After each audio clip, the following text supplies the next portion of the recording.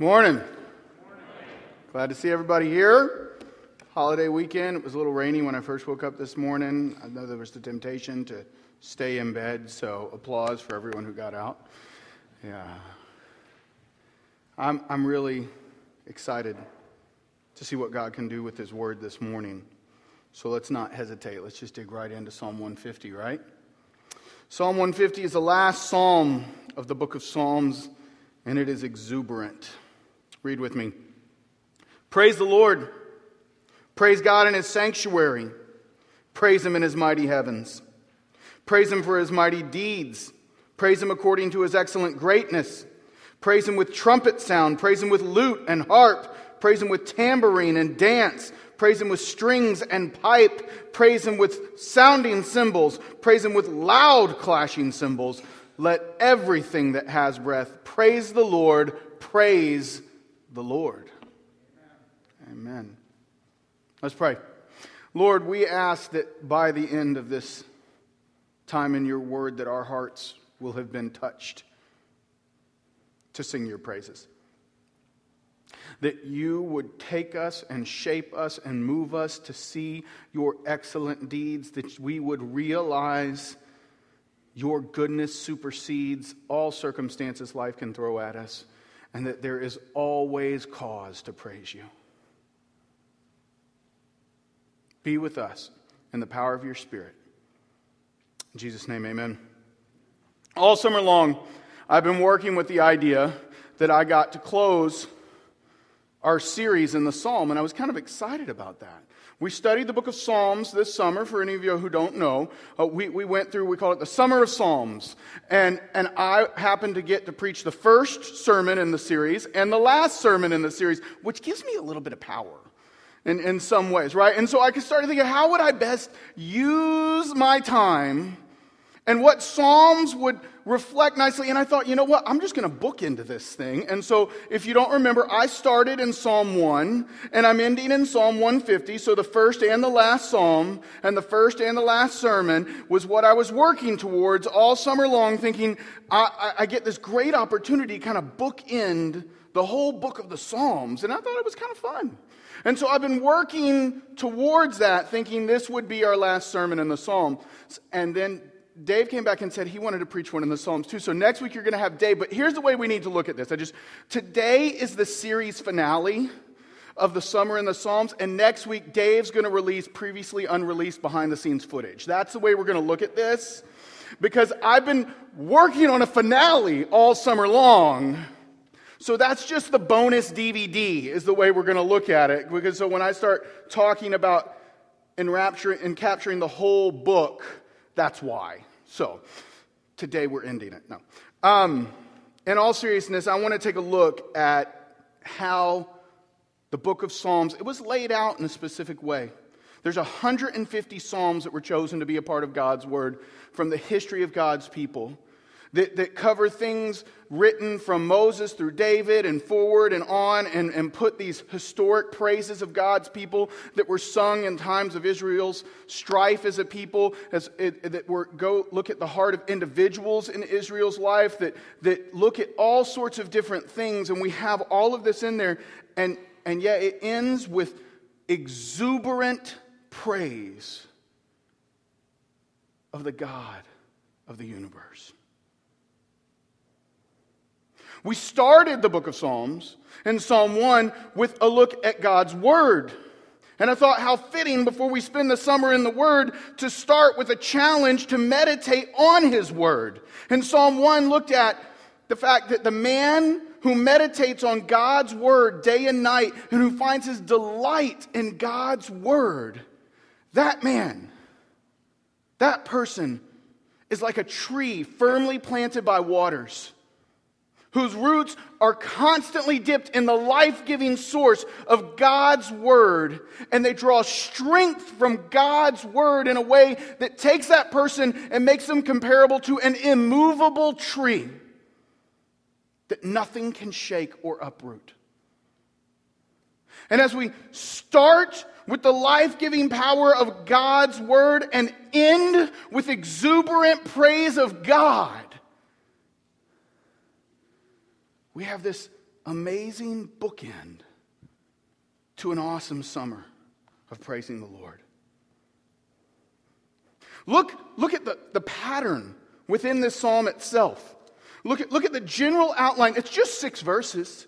It's just 6 verses.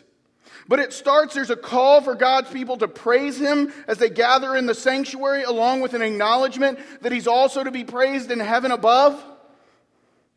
Then there's a recognition that we should praise Him for His mighty deeds. And we spent a lot of time talking about this last week in Psalm 78, where it said, make known the mighty deeds of God to the next generation. And we talked about how His mighty deeds were seen even in the failures of Israel. But it says praise Him for His mighty deeds and His excellent greatness. And then it goes through a list of basically saying praise Him with everything in the arsenal. Every instrument known to man.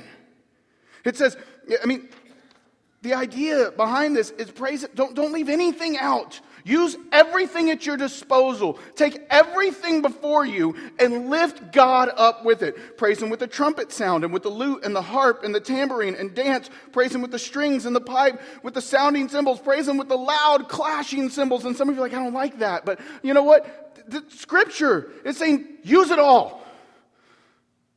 If you have a harmonica, use it. If you got a washboard that you can scratch on everything you got. Throw it in there and praise Him. And after telling you to use everything at your disposal, it then says, let everything that has breath praise the Lord. This psalm is seriously focused on praising God. 12 times in 6 small verses it says to praise Him specifically. It's exuberant. It's joyful. It acknowledges His goodness. And I thought, what if I'm not joyful? What if I'm not joyful? And maybe you think that right now. What if you're not joyful? You got this loud, exuberant praise to just take everything and play all the instruments at once and praise Him in heaven and in His sanctuary and everything on earth, praise Him, and you're going, I don't feel like it. What then? What then? See, sometimes life is hard. Maybe you're filled with hurt and confusion today. Maybe you're under attack in some area of your life. Maybe your loved ones are sick. Maybe you're trapped in repetitive sin. And maybe you're going, how do I praise Him in the middle of all that?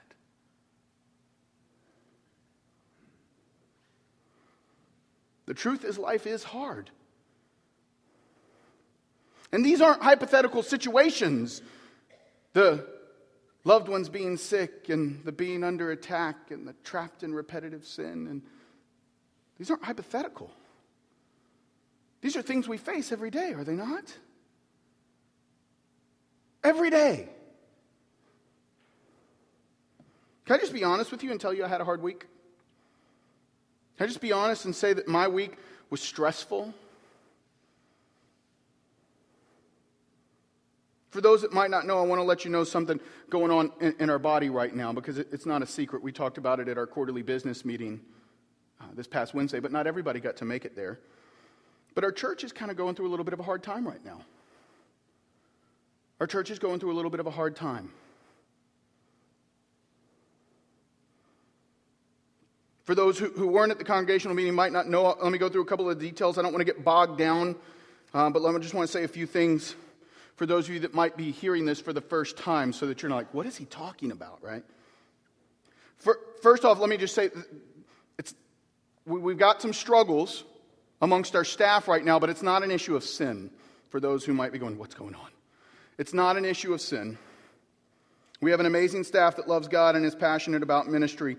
It's just that taking different personalities with different passions and different gifts and getting everyone lined up in the same direction can be a challenge at times.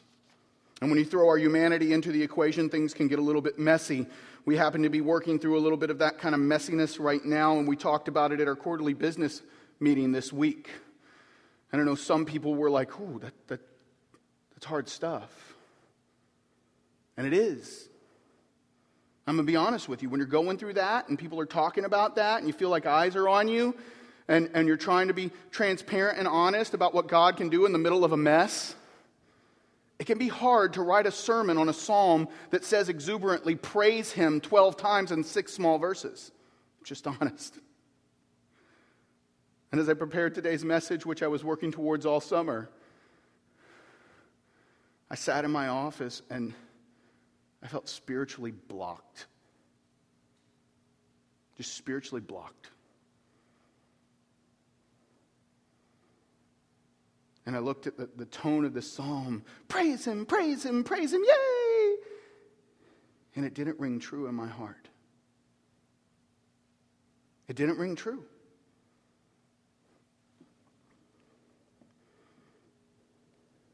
And then I remembered something. The rest of the book of Psalms. The rest of the book of Psalms. You see, I'm not just preaching Psalm 150, I'm closing a sermon series in the Psalms. And if you look at the Psalms in their entirety, the Psalms in their entirety speak exactly to the hurt and pain and confusion and messiness of life that I was struggling with as I was trying to prepare a sermon on Psalm 150 this week. They speak to all of that mess. Guess what we've seen in this summer we spent in the Psalms? We've seen people dealing with their own sin and how to confess it honestly. We've seen devout followers of God frustrated at the prosperity of the wicked around them. We've seen people weary from the journey. We've seen people under attack. We've seen people hurt and confused. We've seen the messiness of life in the Psalms. And I noticed a pattern at work. And I noticed that the book of the Psalms follows the same pattern as many individual Psalms. And that's that though there might be mess and sin and junk and strife and hurt and pain and sickness and attack and confusion throughout the meat of every Psalm, they end in glorious, exuberant praise of our Father. And I began to ask myself, why do we see this pattern at work? Why does God start with pain and end with praise? And so many of the Psalms. Do you have any idea how many of the Psalms start with pain and end with praise? I'm going to name just a few. You can jot them down. You can try to turn to them quickly. But I'm just going to name a few because we couldn't do it. We'd be here all day if I tried to do them all. There's 150 Psalms, and there's a lot that do this. Psalm 77 starts with, I cry aloud to God, and he will hear me. In the day of my trouble, I seek the Lord. In the night, my hand is stretched out without wearying. My soul refuses to be comforted. And yet it ends by saying, you led your people like a flock by the hand of Moses and Aaron. And in certainty of God, it ends knowing he's in control and leading. Psalm 60 starts with, oh God, you've rejected us, broken our defenses. You've been angry. And it ends with God we shall do valiantly. It is he who will tread down our foes. Psalm 59 starts with, deliver me from my enemies. Oh my God, protect me from those who rise up against me. Deliver me from those who will work evil and save me from bloodthirsty men. And it ends with, oh my strength, I will sing praises to you. Oh God, you are my fortress, the God who shows me steadfast love. So many more Psalms end with amazement and praise of God despite the trials of those writing them. And there's a pattern at work. And though we start the book of Psalms with an acknowledgement of the life-giving power of God's word and end it in exuberant praise of our Father, the entire book in the middle is filled with the junk of people's lives. And all of a sudden I began to realize that this does speak exactly to where I'm at.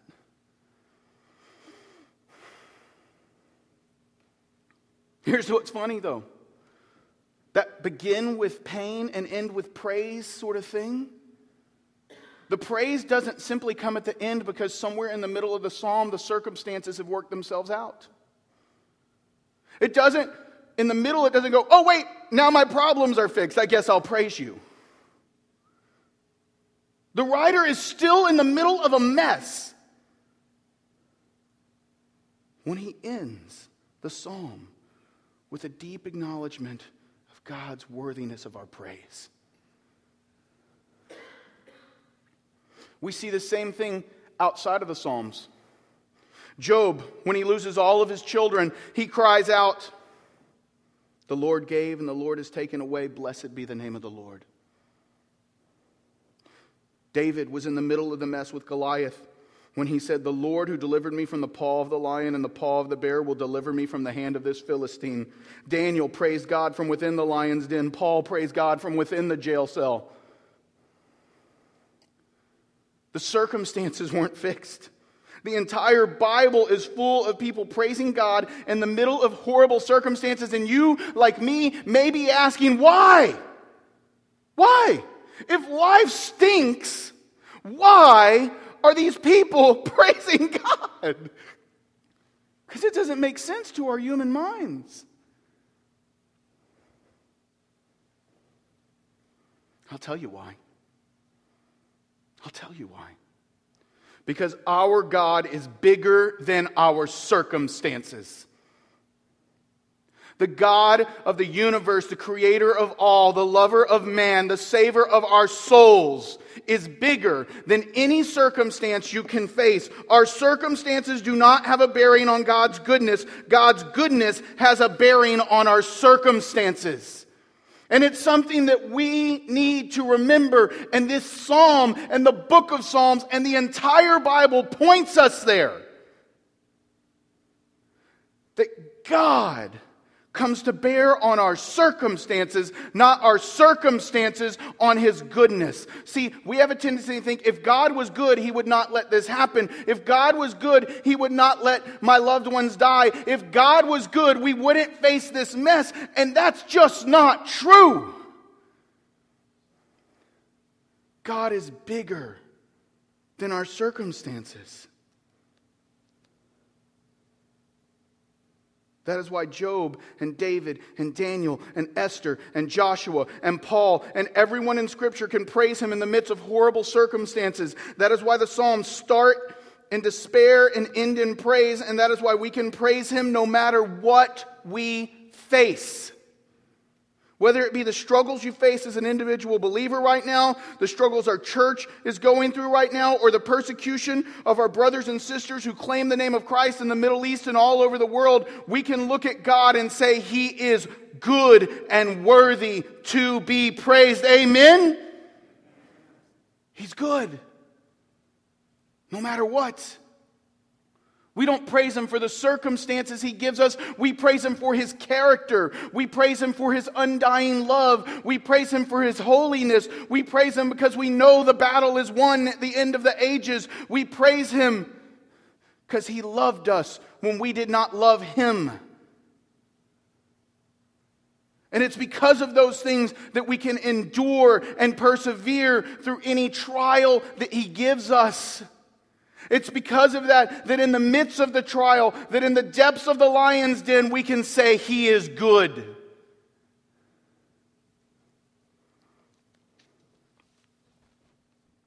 You know, I was looking at this. I think I was talking to, it was Scott Connolly, who was talking about that the pattern goes even further. And that though the book of Psalm ends in exuberant praise of God, the entire Bible ends in exuberant praise of God. When you look at the last scenes of Revelation, at the end of everything, it ends in exuberant praise. And after he said that, I realized, the beginning kind of starts the same way the beginning of the Psalm does too. With God's word bringing life. We start with God's word bringing life. It says over and over again in Genesis, God said, let there be light.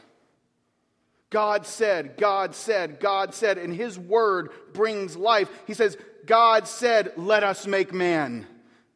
And there was man. And God's word brings life. It's the very life-giving substance from which we came. Just like Psalm 1 says that God's word is our source of life. That if we put our roots in it, we will draw strength from it and become like an immovable tree planted by the waters. We see that at the beginning of time, God spoke and his word brought life. And at the end of his book, despite all the mess of all the sin and all the failure and all the confusion and all the attack, God's book ends in praise of him. It's a powerful pattern. John 1 connects the word at the beginning of creation to the living word, Jesus, who is himself the word of life. It says, in the beginning was the Word, and the Word was with God, and the Word was God. He was in the beginning with God. All things were made through him, and without him was not anything made that was made. In him was life, and the life was the light of men. See, the Word brings life. The Word brings life. In Psalm 1, we see that the Word of God, the written Word of God, brings life. In Genesis 1, we see the spoken Word of God brings life. In John 1, we see the living Word of God brings life. And Jesus and his Word are so tied up together they cannot be separated. They are one and the same. Jesus calls himself the living water. And just as we picture a tree by the waters in the book of Psalms at the beginning, we get this picture of Jesus, the living water, running through his people at the end of time. And at the book of Revelation, it says in 22, verse 1, then the angel showed me the river of the water of life, bright as crystal, flowing from the throne of God and of the Lamb, through the middle of the street of the city also, and on either side of the river, the tree of life with its 12 kinds of fruit, yielding its fruit each month. The leaves of the tree were for the healing of the nations.